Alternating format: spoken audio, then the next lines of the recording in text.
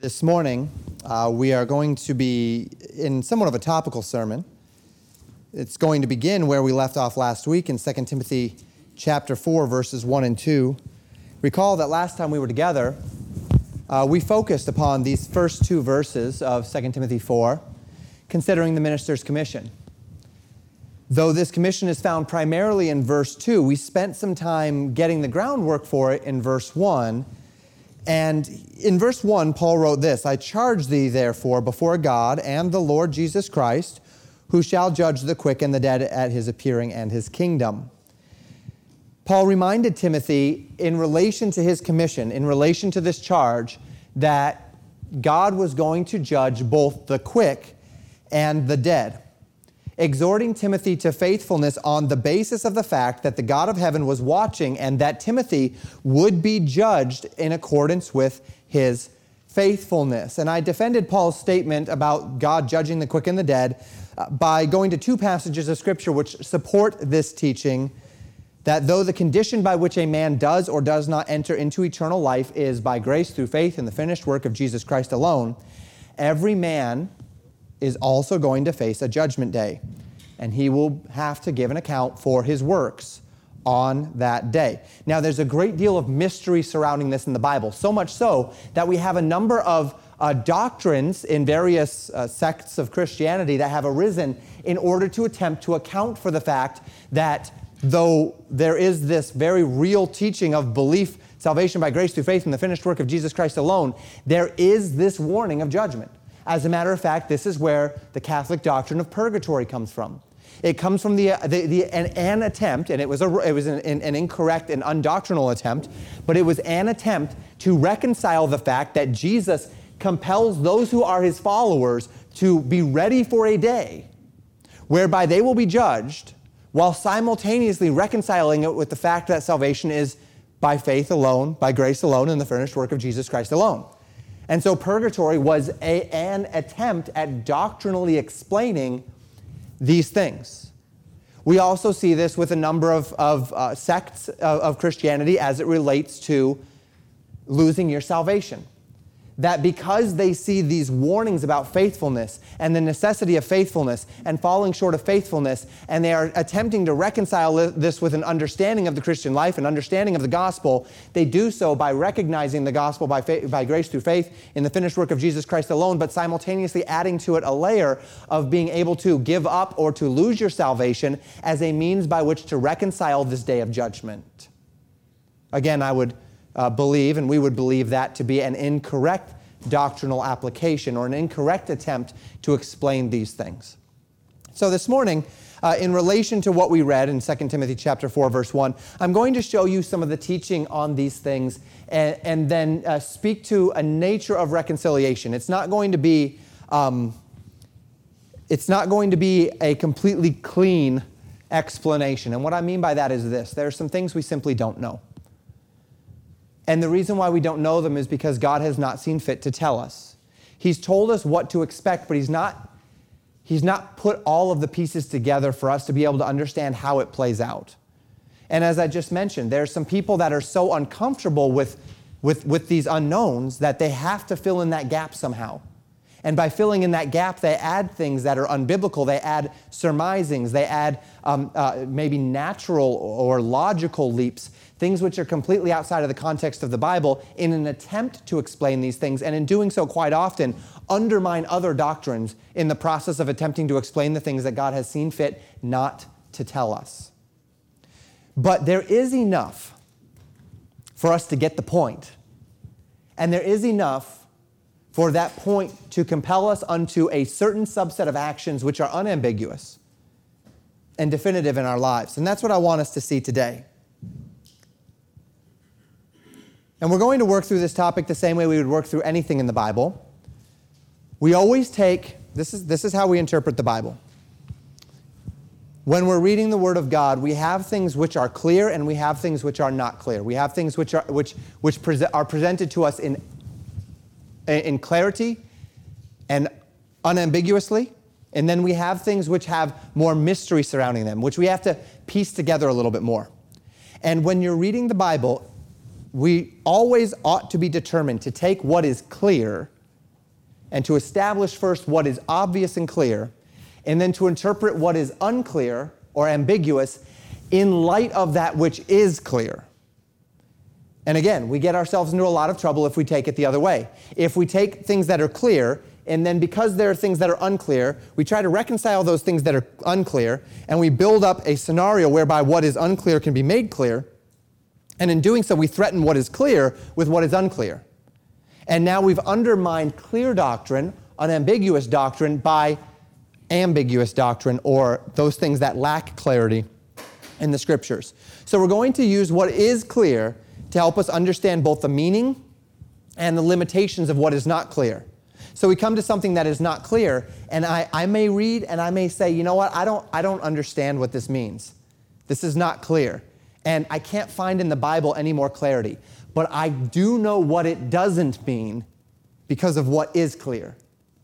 Right? So I can rule out immediately certain things. I know it doesn't mean this, I know it doesn't mean this, and I know it doesn't mean this because the Bible says this in clarity.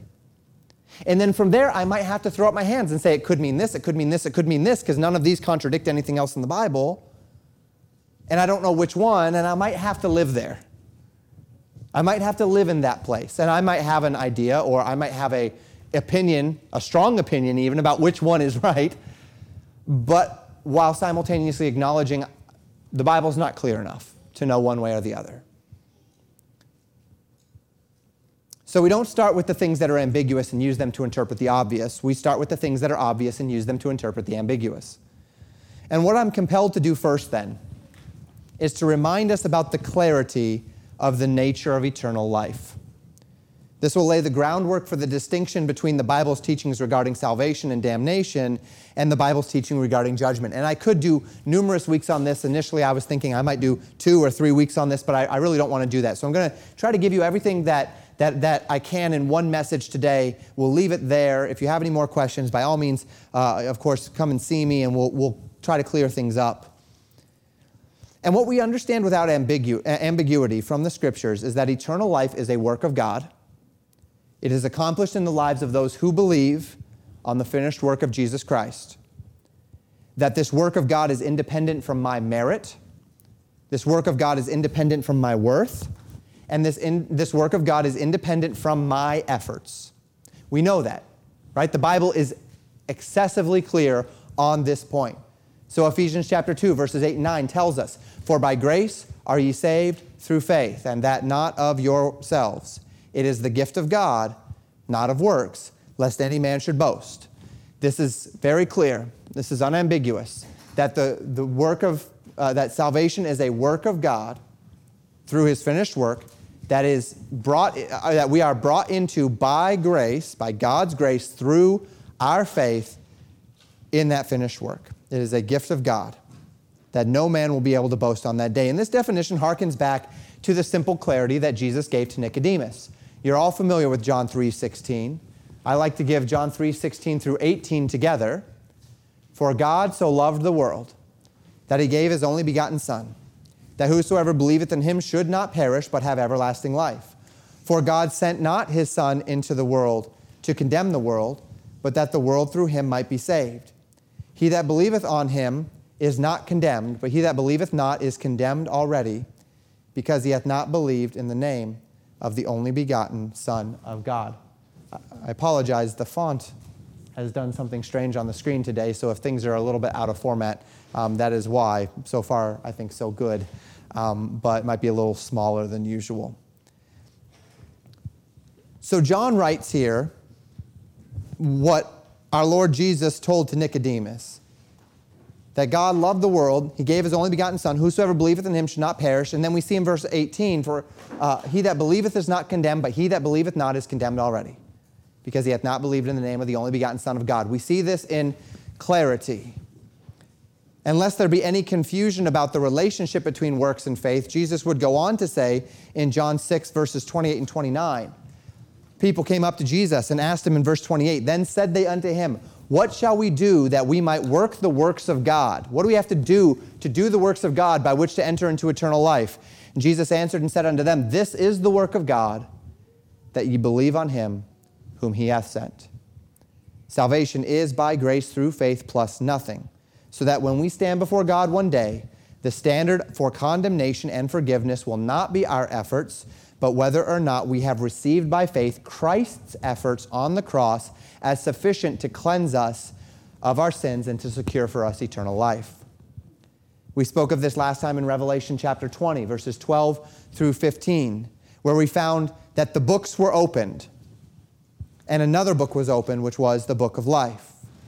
And the men were judged out of the things which were written in the books according to their works. And whosoever was not found written in the book of life was cast in the lake of fire. And so we saw this distinction between the books of our works and the book of life. And so we recognize that there is that book of life, and those found written in the book of life are the ones that enter into heaven, and those who are not found written in the book of life are cast into the lake of fire. And we see as testimony throughout Jesus' ministry, throughout the book of John, throughout the Gospels, throughout the epistles, that salvation is a work of God by grace through faith in the finished work of Jesus Christ alone. So then we understand from the outset that belief in Jesus Christ is the sole condition by which a person receives eternal life. And to clarify this, belief does not simply mean to know something in one's head, right? Or to be in agreement that something happened. There are plenty of people that agree that Jesus lived, that he was a wise man, a good teacher. Some that will acknowledge that Jesus is in fact God in flesh, acknowledge that he died, acknowledge that he rose again, who will not be written in the book of life. It does not mean that I agree that something happened or that I agree that Jesus existed. It means that I commit myself wholly to the realities and the implications of Jesus Christ's life and teaching. So that the man who believes the gospel invests his full faith and hope in the reality that they cannot save themselves, that their only hope for eternal life is what Jesus did for them on the cross. No ifs, ands, or buts, no plan B. Jesus is the only way, and I have invested my heart and my eternity in the reality that Jesus is the only way. Now we've established this. Now let's talk about those books of Revelation 20. Last time we were together, we went to 2 Corinthians 5, verses 9 and 10, where we read this, verse 9, "Wherefore we labor that whether present or absent we may be accepted of him. For we must all appear before the judgment seat of Christ, that everyone may receive the things done in his body according to that he hath done, whether it be good or bad." We found this warning, which Paul gives to the believers of the church there in Corinth. And he acknowledged that every man will answer for the things that he has done in this life. This is not a singular claim in Scriptures. Much to the contrary, the Gospels and the epistles are filled with warnings and promises that mankind will be judged for his works. But it is important to understand the context and the nature of this judgment as well. We've already established, though perhaps briefly, that our works will not form the basis by which we enter into eternal life. So then if eternal life is off the table as it relates to our works, what else matters? Right? What else matters? This is an unfortunate trap into which believers fall. To think that, okay, as long as I'm going to heaven, what else matters? Where we have this imbalanced focus that we put on the moment of salvation itself. And please don't get me wrong, I'm not minimizing the moment of salvation. We talked about this a little bit Tuesday night. I'm not minimizing the passing of death unto life. I'm not minimizing the glorious reality of the new birth by any means. But let us also be clear that there's more to eternal life than just entering in. If the teachings of the Word of God hold any bearing upon our understanding and our motivations, then the manner in which we enter into eternal life needs to be just as important as to whether or not we enter in at all. It must be. Pastor, I don't really understand that. No, I don't know that I do either. And we'll see that as we walk through. But it's as true as anything else that we see in the Word of God that it matters. It really, really matters. And this demands for many a fundamental rethinking of how we view eternity, but also a careful rethinking of what the Bible says about it. The fundamental rethink of eternity is something which any number of Christians have done throughout history. As I mentioned, sometimes to good effect, sometimes to ill effect. Sometimes this has compelled people unto righteousness. Sometimes this has compelled people unto false doctrine and fear. But what we need to do now is walk through what the Bible says and then understand where we stand in light of it. So we have seen Paul acknowledge in 2 Timothy 4, verse 1, that there is coming a day when God will judge both the quick and the dead. This quick meaning the spiritually alive, the dead meaning the spiritually dead. This has nothing to do with those who are bodily alive or dead, but rather those who are spiritually alive or dead. And he will do this at his appearing. And then, of course, we have here 2 Corinthians 5, that we must all stand before the judgment seat of Christ. What else do we know about this day of judgment? One of the clearest insights in the epistles into this day is 1 Corinthians chapter 3, verses 9 through 15. I reference this one quite often. In 1 Corinthians 3, verses 9 to 15, the Bible says this, "For we are laborers together with God. Ye are God's husbandry, ye are God's building. According to the grace of God which is given unto me as a wise master builder, I have laid the foundation, and another buildeth thereon. But let every man take heed how he buildeth thereupon. For other foundation can no man lay than that is laid, which is Jesus Christ. Now if any man build upon this foundation gold, silver, precious stones, wood, hay, stubble, every man's work shall be made manifest, for the day shall declare it, because it shall be revealed by fire. And the fire shall try every man's work of what sort it is. If any man's work abide, which he hath built thereupon, he shall receive a reward. If any man's work shall be burned, he shall suffer loss, but he himself shall be saved, yet so as by fire." So here we have a picture of reward and loss. And we have this picture given through the illustration of various building materials which would contribute to the construction of a building of some sort. And the foundation of this building, Paul says, is the only foundation that exists with any merit, and that foundation is Jesus Christ. This is not only the gospel, but this is all of sound doctrine, right? The foundation is the work, the life, the teachings of Jesus Christ, Jesus and his apostles, the Word of God. That is the foundation. The foundation of the church, of any Christian life, the foundation of knowledge is first the gospel, and secondly, sound doctrine, which accompanies the gospel. So that's the foundation. The question is, what are you going to build upon it? Once you have that foundation, once you understand the gospel of Jesus Christ, once you are assimilating sound doctrine into your life and you're a follower of Christ, what are you going to do with what you have? Paul says that he, as a wise master builder, has sought to lay the foundation of that building through the teaching and preaching of the Word of God, proclaiming the gospel, teaching sound doctrine. Then Paul says, now you who have heard my teaching, who have seen this foundation laid, that's what we're doing here every week. Every week I get up and I'm laying that foundation. I'm one of those master builders, in a sense. I am preaching the gospel. I am teaching the Word of God. I am giving you the gospel. I'm giving you sound doctrine. I don't get to choose what you do with it, though. You choose what you do with it. And I choose what to do with it for me. Paul says, let every man take heed how he buildeth thereupon. What are you building, Christian, upon the foundation that you have? You know the gospel. You know sound doctrine. What are you building with it? What does your life look like? What is the structure of your life looking like? Every week you come here, give or take, and by God's grace, I give you more building materials. And that's my job. I'm giving you more material.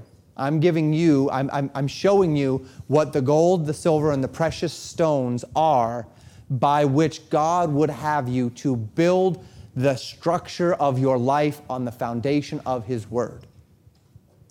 But only you can decide, not just if you're going to build,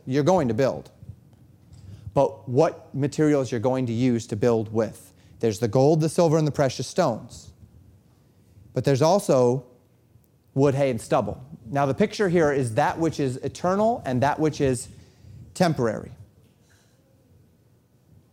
The eternal things of this life are those things which we do for heaven, those things which we do which will last, those things which we do by faith, those things which we do in obedience and in righteousness. Those are pictured as the gold, the silver, and the precious stones. The things which we do for ourselves, the things which we do that are not in faith, the things which we do in selfishness, the ways that we serve ourselves, the ways that we live only for this life, only for the temporal, only for the immediate pleasure, only for the immediate gratification. This is wood, hay, and stubble. It's all adding to your life, Christian. You can't just say, well, I do those things, but that's not really who I am. Yes, it is. If you're living in a life of living for yourself, of self-indulgent, this is a part of who you are. It's a part of the building that you're building upon this foundation. And Paul reflects upon just how much this matters, because there's coming a day, the Bible says, where these works will be made manifest. Because the day, this would be that day of judgment, will declare it, where your works will be declared. And God's judgment, which is regularly pictured in the Scriptures as fire, right? When we see the visions in John and Ezekiel and whatnot of Jesus Christ, his eyes are like fire. His feet are like fire.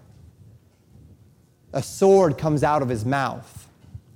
We see this picture of judgment and of fire falling upon mankind in judgment. And this is a picture, fire is a picture of judgment, of purification, right? And the Bible says that there's coming a day where God will judge the works of men. And the picture is a picture of fire. Now, if we are building upon the foundation of our lives with gold, silver, precious stones, wood, hay, and stubble, and the fire of God's judgment falls upon that structure that we've built, when the fire subsides, there will only be a certain subset of those materials that are left, right? Only the things that are made of gold, silver, and precious stones. The wood, the hay, and the stubble is going to burn right up. And so as Paul gives this picture of how we're building our lives, he is saying, build your lives upon the foundation of Jesus Christ, and then build it in such a manner that when the fire of God's judgment falls upon the works, which will be declared on that day, that your works will pass through that fire and make it to the other side as reward. The things that we've done for ourselves, the things that we've done for the temporal, will be burned up.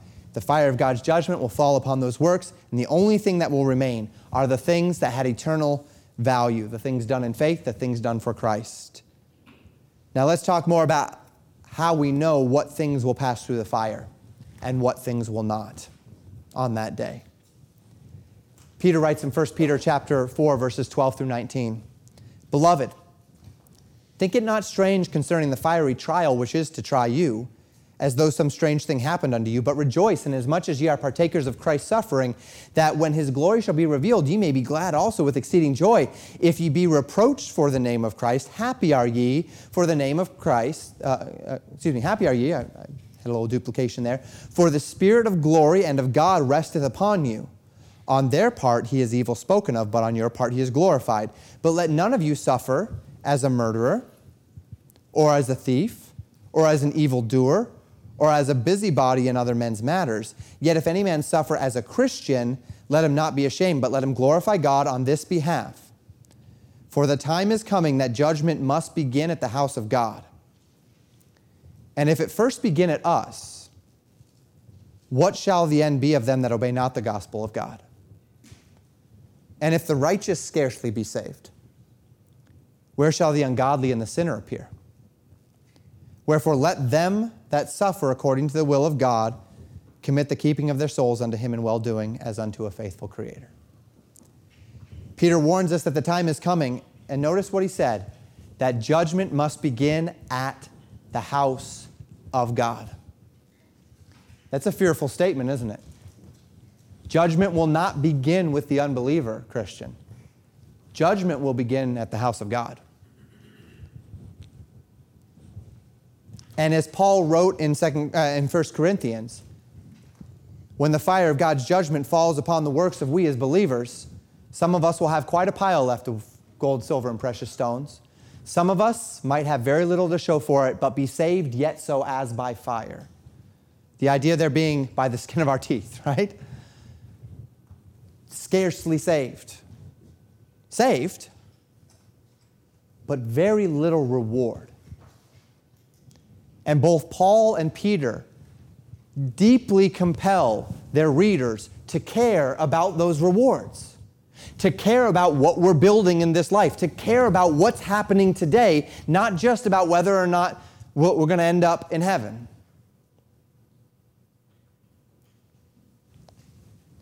Peter uses two realities to speak to this idea of judgment.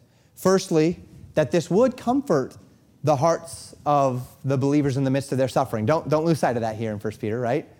It is a message of comfort, knowing that the unbeliever will be judged and knowing that we have an eternal home in heaven. But secondly, to compel believers to live out the fullest realities of Christ, to be willing to suffer for Christ, to be willing to live for Christ in the midst of persecution, to be willing to honor the authorities in their lives, even when their authorities are doing wrong by them. And Peter here says, if we must suffer, if indeed you must suffer, let it not be for those things which are going to burn up in eternity, as a murderer or as a thief or as a liar or as a busybody. But let it be for righteousness' sake, so that when you pass into eternity, at least there's the gold, the silver, and the precious stones awaiting you on the other side. Now, Hebrews chapter 11, verse 6 tells us directly what it is that pleases God. He says, don't suffer as a murderer, a thief, or as an evildoer, or as a busybody, but suffer as a Christian, right? That's the distinction Peter made. Don't suffer as an evildoer, as an unbeliever. Suffer as a Christian. What does it mean? What does it look like to do so? Hebrews chapter 11, verse 6. He says, but without faith it is impossible to please him. For he that cometh to God must believe that he is, and that he is a rewarder of them that diligently seek him. What is it that pleases God? What is it that brings about in us the realities of this reward? What is it that lays for us in heaven gold, silver, and precious stones, not wood, hay, and stubble? The things that are done by faith. And we'll be getting into Hebrews here in a couple of weeks and have an opportunity to discuss in a while when we get to Hebrews 11 what faith looks like. You've been through Hebrews 11. We went through it on a Tuesday night, on Tuesday nights not too long ago.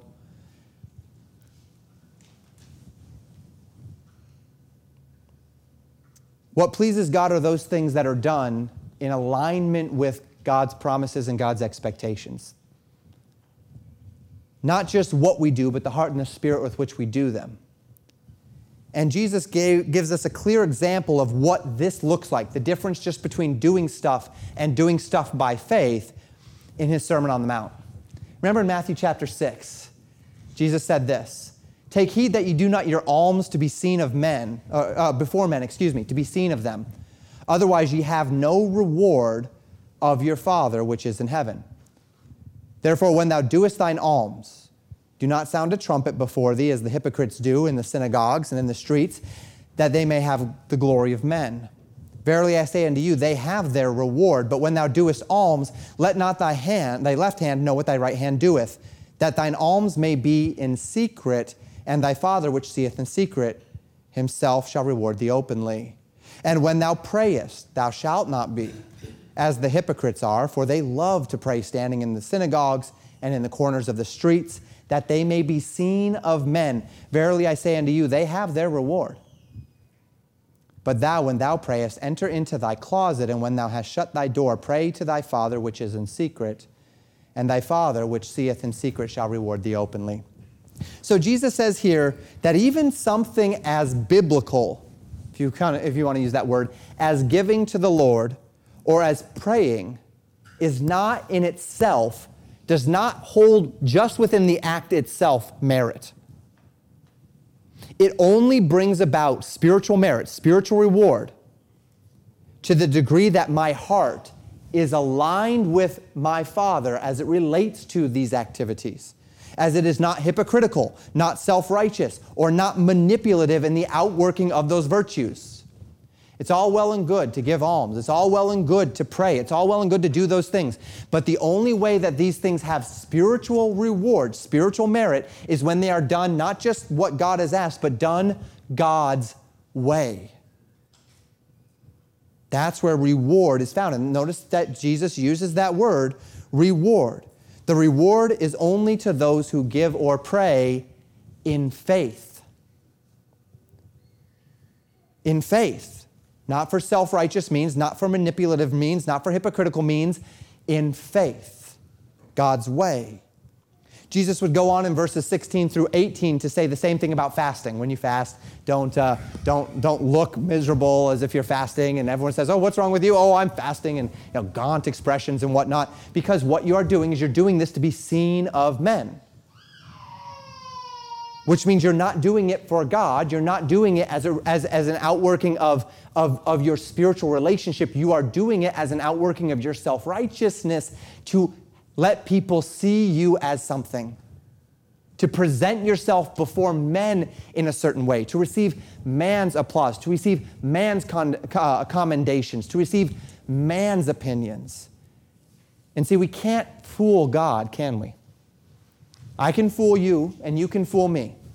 We come and we clean ourselves up on a Sunday and we dress up all nice and we come here and we put the smiles on our faces and we look good and we sound good and whatever else that it is. But the manner of you sitting in that seat today, whether you're here simply to be seen of men or whether you're here to be seen of God, God knows. I may not know with you and you may not know for me, but God most assuredly knows what is in your heart, right? There's no spiritual reward simply in the act of alms or the act of praying or the act of fasting, but only to the extent that that fasting, just like giving or praying, is actually an exercise of faith. And those who exercise this in faith have their reward. Those who exercise self-righteousness, judgmentalism, false, hypocritical piety, their reward is the results of their self-righteousness. So if I make, for pretense, a long prayer. Now, I'm not exactly a short prayer, right? You all know that for those of you that are here on Sunday mornings, like today. But if my long prayer is by pretense, in other words, if I aim for a long prayer simply to make a long prayer, simply to make you think I'm godly, the only reward that I get for that prayer is your opinion of me. It is a carnal and temporary action in a biblical or a religious context, but it's a carnal, temporary action in order to stimulate a carnal and temporary response. And to whatever degree I get that, I do that action in a carnal manner, whatever carnal response I get, that's my reward. Don't expect anything from God. But to whatever degree and again, when we pray publicly, you say, "Well, Pastor, this says go to your closet." It does. The idea there being, it's me and God. So even if I'm praying out loud publicly, even if I'm leading the congregation in a prayer, metaphorically, if I can say it this way, in my heart, I'm praying to God. I'm not praying to you. I'm praying for God. I'm not praying for you. I'm not performing. And to whatever degree I'm performing, again, I'm lapsing into the carnal. But to whatever extent our prayers before God are right, in faith, there's a reward there, right? Now, for the sake of time, I skipped verse 6 within I skipped past verse 6, 7, and following here. Jesus continues in verses 7 through 13, giving us that model prayer. And within that model prayer, and just afterward, we do find another layer to this idea of judgment and reward that I also want to introduce you to. In Matthew chapter 6, verse 12, during the model prayer, oftentimes considered the Lord's Prayer, Jesus added, "And forgive us our debts as we forgive our debtors." In Luke, "And forgive us our trespasses as we forgive those that have trespassed against us." And then he goes on to say in verses 14 and 15, "For if ye forgive men their trespasses, your heavenly Father will also forgive you. But if ye forgive not men their trespasses, neither will your Father forgive your trespasses." Notice the cause and effect given here. That if I do not forgive men their trespasses, I should not expect my Father to forgive me my own. But if I forgive men, I can expect the same from my Father. Now, Jesus is speaking to believers here, and we've already laid the foundation. This is why we always take the clear and we use the clear to interpret the unclear. We know we're not talking about those who go to heaven and those who don't, because that has nothing to do with my works, right? Salvation is by grace through faith in the finished work of Jesus Christ alone. So I can set off of the table the idea that the way that I treat a brother is going to determine whether or not I go to heaven. But that's okay, because we know that there's a whole nother day of judgment, right? There's the opening of the book of life, and there's the opening of the books. So why must we assume that when Jesus says that the Lord will not forgive you your trespasses, that he's speaking of the book being opened? Why would we not assume that he's speaking of the day when the books are opened and we are judged for our works? Jesus is speaking to believers, indicative of at least the fact that he calls for the listeners to speak to God as their Father. Of course, John 1:12 explicitly stating that the only people who are the children of God are those that have believed on his name. But as many as received him, to them gave he power to become the sons of God, even to them that believe on his name. Every person on this earth is a creation of the true and living God. Only believers are children of the true and living God. And Jesus said to his followers, those who had believed on his name, that if they don't forgive men, they will not be forgiven. Within the context of what we are learning today, we must understand that Jesus is not speaking about judicially having our sins cleansed by the blood of Jesus Christ and so inheriting eternal life, but rather that, as we have seen throughout our time, about our disposition on the day of judgment. Jesus would go on to say in Matthew 7, verses 1 and 2, "Judge not, that ye be not judged. For with what judgment ye judge, ye shall be judged. And with what measure ye mete, it shall be measured unto you again." Perhaps most clearly expressed in the Luke passage, Luke 6, 37 and 38. "Judge not, and ye shall not be judged. Condemn not, and ye shall not be condemned. Forgive, and ye shall be forgiven. Give, and it shall be given unto you. Good measure, pressed down, shaken together, and running over, shall men give into your bosom. For with what same measure that ye mete withal, it shall be measured to you again." This is not karma. We're not talking about karma here. We're not talking about some sort of cosmic justice whereby everything must remain in balance so that if I give a certain amount of money, it's going to have to be given back to me. Jesus connects in a reward fashion the manner in which we treat others in this life with the manner in which God will treat us. When? On the day of judgment. And this too gives us a picture of the nature of what it means to do things in faith. What is it that is considered gold, silver, and precious stones? What is it that is considered wood, hay, and stubble? What we found is that prayer or almsgiving, fasting, the nature of our assessing of actions and consequences can either abound in our lives unto reward or abound in our lives unto loss, depending upon the disposition of our hearts towards God and others. Depending on whether or not we're going to do these things in faith or do these things in the flesh. And so what do we see here? Judge not that ye be not judged. Condemn not that ye be not condemned. Forgive and it shall be forgiven. What does this look like? Well, I have a theory. I'm not going to say that this is... Remember, we're dealing with some things today that are not entirely clear. Here's my thought. There's coming a day. There's coming a day where you will be judged by your works. There's coming a day where the judgment of God will fall upon the wood, hay, stubble, gold, silver, and precious stones of the things that we have done in this life, and only those things that are done for God will last. And on that day, there will be a measure of mercy. There will be a measure of judgment. There will be a measure of condemnation. There will be a measure of forgiveness. And a part of that will be in measure to how we have disposed ourselves towards others in this life. And that seems consistent with what we see in the Word of God. Again, this is me putting pieces together here, right? So this is not something I'm going to one chapter and verse and telling you, thus saith the Lord. There's a measure of opinion here. There's a measure of me putting the pieces together here. But if you, on that day of judgment, now we know that when the book of life is opened and God is deciding who goes to heaven and who goes to hell, that will be based upon whether or not you believed on the name of the only begotten Son of God. There's not a lot of wiggle room there, right?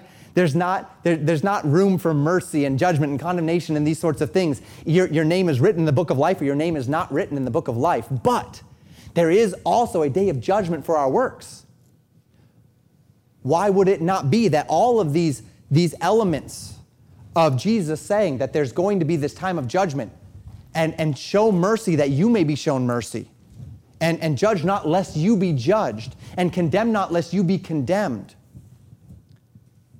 Why would that not connect closer to the day of reward and loss than the day of heaven or hell? Makes much more sense to me. That as I carnally judge men, and I hold men up to my own standard, and I stand over men, and I condemn them, and I impose upon them my thoughts and my expectations, God is looking at that and saying, there's coming a day where I'm going to treat you the way you treated him. There's coming a day where you're going to feel from me what that person is right now feeling from you.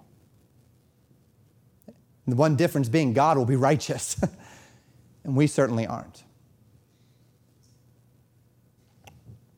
So we've seen that there is a separation in biblical teaching between having a home in heaven and the rewards that will accompany us.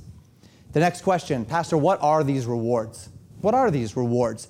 You say, live for these rewards. The pictures of gold, silver, and precious stones. What is this value? Jesus says that if we do these things in secret, not to be seen of men, that the Lord will reward us openly. What are those rewards? Well, some of them we know. We just read them. God says, if you show mercy, you'll receive mercy. To what measure you meet, it shall be meted to you. Okay, so we know a measure of that. Others, we really don't know. The Bible doesn't tell us what those rewards will be. Jesus spoke in certain parables about a master, a king going away to receive a kingdom and leaving with his servants responsibilities. And when he gets back, he gives those servants a number of cities to judge that wasn't corresponding to their faithfulness while he was gone. This is supposed to be a picture, a call for us to be faithful while our Lord is gone. Many have surmised thus that in the days of the kingdom, when Jesus Christ returns and he establishes his kingdom, that God's people will be given cities in accordance with their faithfulness to rule over in God's kingdom. Possibly, but there's no direct teaching on that in the Word of God. So we don't really know. This is inference, not fact. I'm going to be doing a lot of that today, as you see, because we don't have the clearest picture. We know almost nothing about these rewards outside of illustrations and anecdotes. Gold, silver, precious stones, cities, mercy, these things. But one thing that is abundantly clear in the Bible, make no mistake about this, is just how much you want whatever those rewards are. See, Jesus calls us to live by faith, for we walk by faith, not by sight. I heard that somewhere recently. That's a joke. You memorized that this last month, right? I hope it ticked in your mind when I said it. We walk by faith, not by sight. Is it surprising at all, then, that when God says, I've got rewards for you, and he says, eye hath not seen nor ear heard, neither hath come into the heart of man what God has prepared for them that love him, that these things are exceeding abundantly above all that we could ask or think? Is it any surprise that God would say to the faithful, see, what I want you to do in faith, Christian. So I'm telling you this, there's a reward for you. I'm not going to tell you what it is. I'm going to give you illustrations. I'm going to give you anecdotes. I'm going to give you a flavor. I'm going to give you the earnest of the Holy Spirit to give you a taste of what heaven's going to be like. You know you want it. I've told you you want it. You can taste and see that the Lord is good. You can see the shadows of it. You can see the silhouette of it. Now live for it and know. And know that it will be greater than than anything you could possibly imagine. Is it any wonder? Is it surprising that God would not tell us so that we have to exercise that faith? See, because that's the reward, isn't it? It's the reward for faith. I do this with my children sometimes. Sometimes it's because I don't know what the reward will be yet. But one way or another, I say, children, there's going to be a reward. We've got a long drive ahead of us. It's a 16-hour drive to Nana and Papa's. You are good. There will be a reward on the other side. What will it be? It's a surprise. Just do right. It doesn't matter what it is. You do your part, I'll do mine. Right? I don't want them to condition whether or not they're going to obey on what the reward will be. I want them to condition it upon the fact that they trust and love their father, and their father has said, you're going to get something, so do right. God hasn't exactly told us what it's going to be, but it's going to be good. It's going to be really, really good. People have often talked about how they think of heaven and streets of gold and the worshiping and whatever else. And of course, especially among little children, they kind of get this idea of it's going to kind of be bored there, right? It's going to be boring there because I'm going to be sitting before the throne, people in the crystal sea, worshiping God all day. That doesn't sound like a whole lot of fun. And we get this idea. We don't know what heaven's going to be like. Obviously, the gates of pearl, the streets of gold, the foundations of stone. We talked a little bit about that a couple of weeks ago. We don't exactly know how literal that is or how figurative that is, how much that's simply supposed to be there as an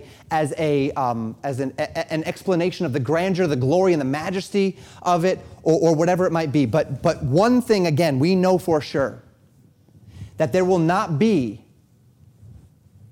even a microsecond of heaven, and I use that term simply to relate it to us because heaven is eternal, which means there's no time there. There will not even be a microsecond of heaven where you will feel anything other than absolute satisfaction. Where there will be anything other than complete joy, fulfillment, and satisfaction. Something which we have never even experienced in full in this life. We don't know what that's going to feel like. We don't know what that's going to look like. We don't know what our bodies are going to be like. We don't know what capabilities we're going to have. We don't know what is going to fulfill us and not fulfill us. We know what it does in the human sense. So God has sought to relate those things to us in a human manner, through riches, through rest, through food, through the things that satisfy us in this life. We don't know what that's going to look like in the life to come, except we know this: it will be abundant, it will be complete, and it will be beyond what we could possibly imagine. And this pours from the pages of Scripture, especially from Jesus' teachings. And what I'd like to do thus is walk through a little bit of Jesus' teachings on this. We'll connect this and then we'll finish up. There's a couple more things that I'm not going to get to today that have actually been bouncing around in my mind that I didn't write in my sermon just as I'm preaching it, that I might need to address next week because there's something very important that I overlooked in my sermon today that I think I need to talk about in full. So we might pick up again with this next week, though I wasn't intending to. But let's continue for today. Luke 12, verses 35 to 40. Jesus teaching. He gives a parable, and he says this: "Let your loins be girded about and your lights burning. Be clothed and have the lights on. And ye yourselves like unto men that wait for their Lord when he will return from the wedding, that when he cometh and knocketh, they may open unto him immediately. Blessed are those servants whom the Lord, when he cometh, shall find watching. Verily I say unto you, that he shall gird himself and make them to sit down to meat, and will come forth and serve them." Did you catch the pronoun reference? I'm actually going to go back here. Look at verse 37. Look at the pronouns. Okay, so we have a Lord and we have his servants, right? He and them.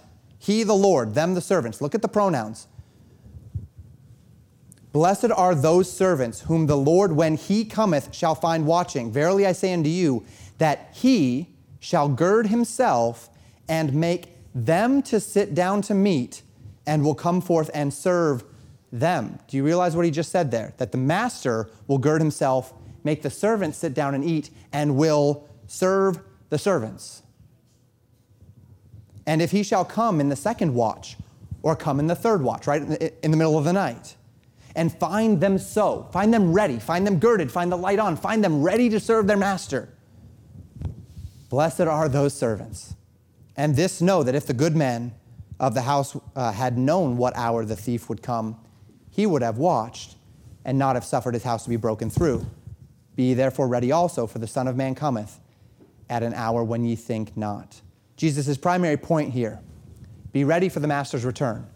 night or day, just like a good servant who is always ready so that when his master comes, he's ready, he's girded, his light is on so that he can serve, so that he can wait on his master. This is what a good servant does. We don't know when the master is going to return, so we need to be constantly ready. That picture there of the thief. If a man knows what hour a thief is going to come, then all he has to do is post a man during the time that the thief's going to come. Thief is going to come at 2 in the morning. I can sleep until 1, get up, be ready. By 2, I can scare the thief away, be back asleep by 3. I hardly even lose any sleep, right? But see, the thing about thieves is that they don't work that way, right? They plan when you're not ready, so you've got to always be ready. You've always got to lock your door, walk around, make sure your doors are locked at night, make sure the right lights are on, the right lights are off, everything's ready, because you don't know what's going to happen. Have your lights on, Christian. Be ready. And there's a reward. And the thing that I marvel about this reward is that he says that the master will gird himself and sit the servants down and serve them. Be ready. And for those servants who are watching, who are waiting, who are ready for the master's return, those servants will be blessed, but only for the vigilant. Notice the ambiguity, though, of this parable. We don't really know what this means in practical terms. What does it mean that the Lord is going to gird himself and serve the servants? What does that mean for our relationship with the Lord? I don't know. Maybe you do. I haven't figured it out yet. We don't really know what this means for eternity. We don't really know what this means as far as rewards are concerned. But I know this. I want it. I want it. Peter then asks Jesus a question in verse 41. Lord, speakest thou this parable unto us or even to all? Is this just for your disciples or is this for everybody? And Jesus actually then gives a second parable where he broadens it to everyone. This is just for his disciples, clearly. But he broadens it. And the Lord said, verse 42 to 48, Who then is that faithful and wise steward, whom his Lord shall make ruler over his household to give them their portion of meat in due season? Blessed is that servant whom his Lord, when he cometh, shall find doing.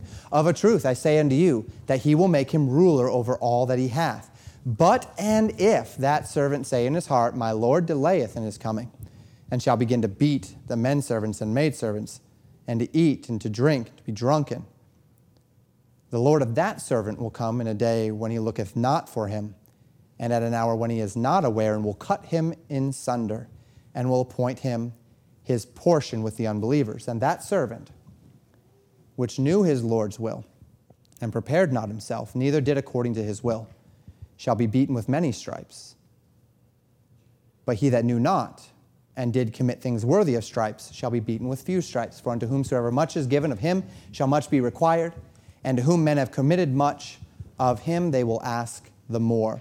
In this parable, Jesus goes beyond just the good and prepared servant that he spoke of before, and he speaks to several other categories. He begins with that faithful and wise servant who will be made a ruler over the Lord's household and be given his portion of meat in due season. Blessing, honor, provision, reward. This is the faithful servant's inheritance. But then we see several other categories. We see the servant who is false. We see the servant who is unwilling, and we see the servant who is ignorant. The false servant is the one who claims a connection to the Lord, but there's only damage done by him. He's only there to steal and to harm the servants of his Lord. His portion will be appointed among the unbelievers, and he will be destroyed. This is reminiscent of what Jesus said in Matthew chapter 7. Many will say unto me in that day, Lord, Lord, did I not prophesy in thy name? In thy name do many wonders, in thy name cast out devils. And I will reply unto him, Depart from me, ye workers of iniquity, I never knew you. This speaks very much so to those in 2 Peter chapter 2, in Jude, those false teachers, those false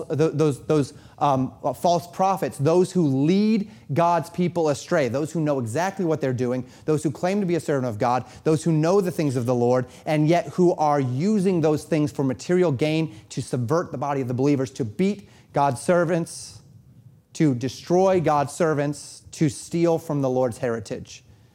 They'll be appointed with their portion with the unbelievers. Read Jude and see the kind of judgment that is awaiting them on that day. It is fearful. Then we see the servant who knows his Lord's will, well educated on what his Lord expects, but is lazy, apathetic, selfish, decides to live for himself rather than live for his Lord. He doesn't beat the servants of his Lord. He doesn't steal from his Lord. He just doesn't do what he's told. He's just not interested. Jesus says that man will be beaten with many stripes. That would have, of course, been a common consequence in the day among servants and slaves for their failures. This is judgment, is it not? Notice he's not disowned as a servant. Notice he's not given a portion with the unbelievers. But he is judged. And then there's the ignorant servant. This is one who is the servant of his Lord, and his Lord has laid out in the book everything that is expected of him, but he never really looked into it, and maybe he was led astray. Maybe he was told by another servant that this is the way it's supposed to be done, and he didn't know any better. Maybe he never had a lot of context. Maybe for one reason or another, he's ignorant. He's legitimately ignorant, not apathetic, not lacking the desire, simply ignorant of his master's will. You know, he's going to be judged too. But notice he'll be judged beaten with few stripes. Because you're significantly more responsible before God for those things that you've been told, for those things that you know full well. God's not going to hold us to the same accountability as someone who knows exactly what he's doing if we're doing it in ignorance, because God is just. And in this we do find a picture of judgment, do we not? Those on Judgment Day who say, Lord, Lord, did we not do all of these things in your name? He will say, depart from me, I never knew you. Those servants as well who were apathetic, and they will, on the day of judgment, see the pile of their life be whittled down to a very small amount of rewards. Because the things they did in this life, they did for themselves and not for their Lord. And then we'll see those who are ignorant, and whatever it means that they will be beaten with few stripes, that day will not be as sorrowful and fearful for them. All of this, however, intended to turn our eyes back to the faithful servant. See, Jesus didn't spend a whole lot of time on those others because those others really don't matter. Because everything in the Word of God funnels us toward be a faithful servant, and you won't have to figure the rest of that out. Right? Now, there's a few things I did not speak to this week. We are judged by our works. We are judged by the things that we've done in this life. But there is this definitive point in the life of every Christian where they accept Jesus Christ as their Savior, where old things are passed away and all things are become new, what we call being born again. How do the things that happen before that point and after that point factor in? I'm not addressing that this week. I think I'm going to need to speak to that next week. There's a second thing that's come into my mind as I've been preaching this that I desire to speak to next week as well, and that is about the unbeliever.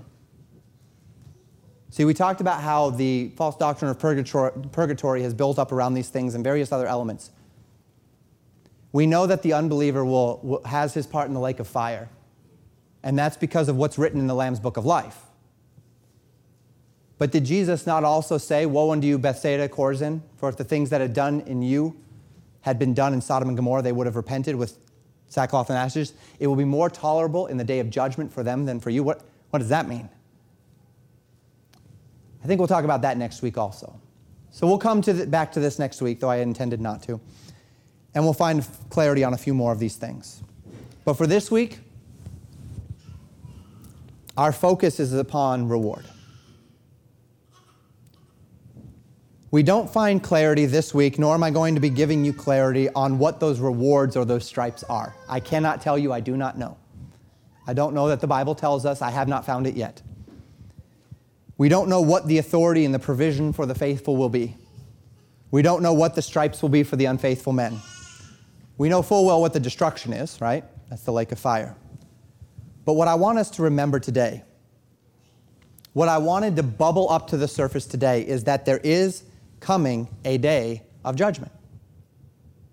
And it will not be a judgment as to whether or not we will enter into heaven or hell. That is found in the Lamb's Book of Life. If you've accepted Jesus Christ as your Savior by placing your faith in the finished work of Jesus Christ by grace through faith, you are a believer. You are born again. You will have your place in heaven.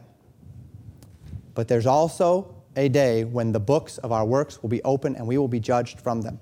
And the manner and the disposition with which we enter into eternity does matter to God, and it ought to matter for us. The call, then, is not just to live in anticipation of heaven, but to live this life for heaven. Jesus said in John 10:10, "The thief cometh not but for to steal and to kill and to destroy. I am come that they might have life and that they might have it more abundantly." When Jesus spoke of eternal life, he spoke of abundant life. This is not simply an outworking of going to heaven. This is not a destination. This is a condition. Abundant life is a life lived in the fullness of divine provision, divine presence, divine relationship. You may enter into heaven and be saved, yet so as by fire. And in my mind and in your mind, you say, yeah, but if I make it into heaven, what does it matter? It's all there. Like there's contentment, there's peace. Yes, it's true. The Bible says it. And yet the Bible also says that there's something about these rewards. There's something about this disposition toward God, the manner in which we enter, that matters. Don't let that go lightly. Don't ignore that. Because it's here. We know it's here. That is the life more abundantly. That is the true, eternal life teaching. We don't know the day or the hour of God's arrival. We don't know what the reward will be for our vigilance. But we know on the authority of Scripture with full assurance that to whatever degree we are willing to step out in faith and live in light of Christ's sure return, the only regret we will have on the other side of eternity is that we didn't believe it more.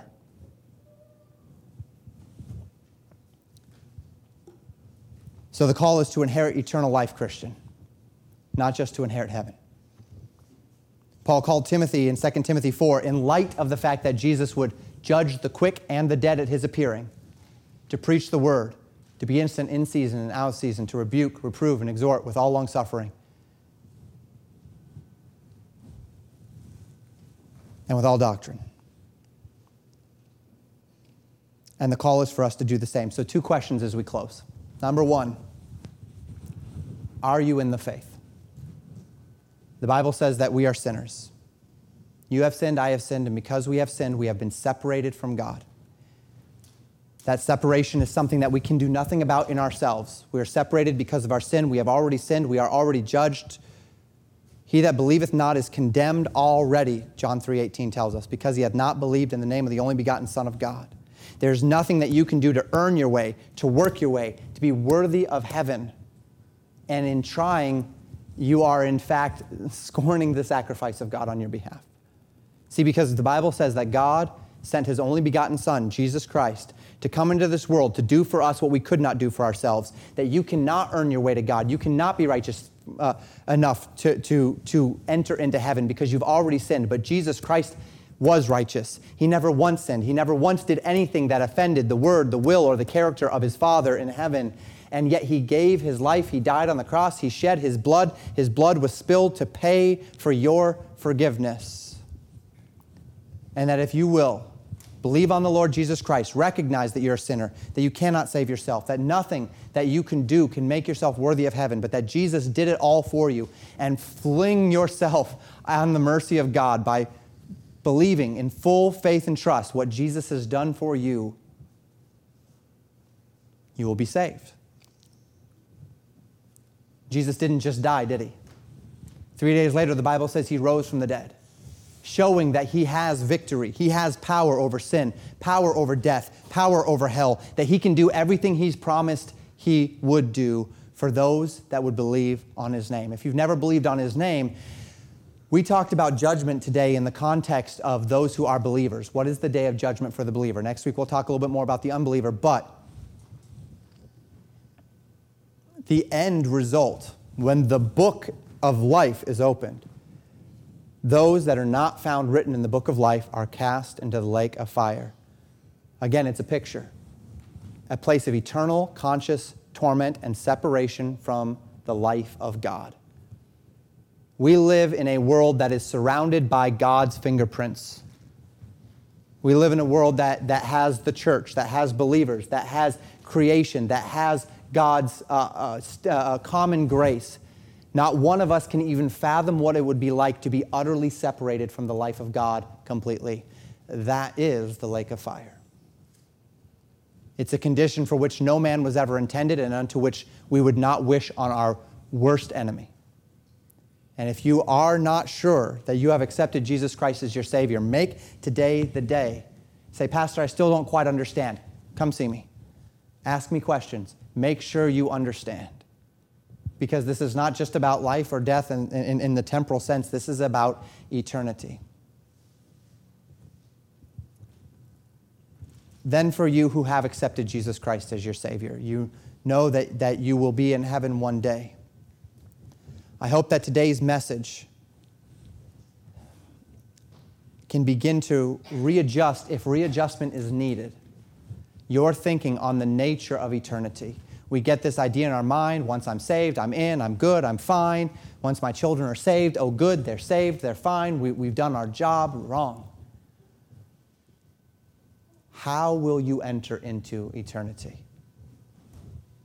What will that day of judgment, when the books are opened, what will that day look like for you? How are you living? What are you building upon the foundation of Jesus Christ today?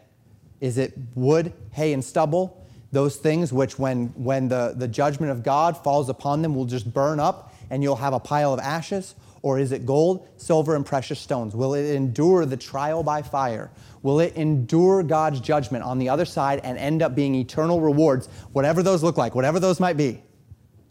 Are they going to be yours? Are you striving for them? Do you want them? Do you see how much you ought to want them? Are you living for them? Are you faithful, Christian?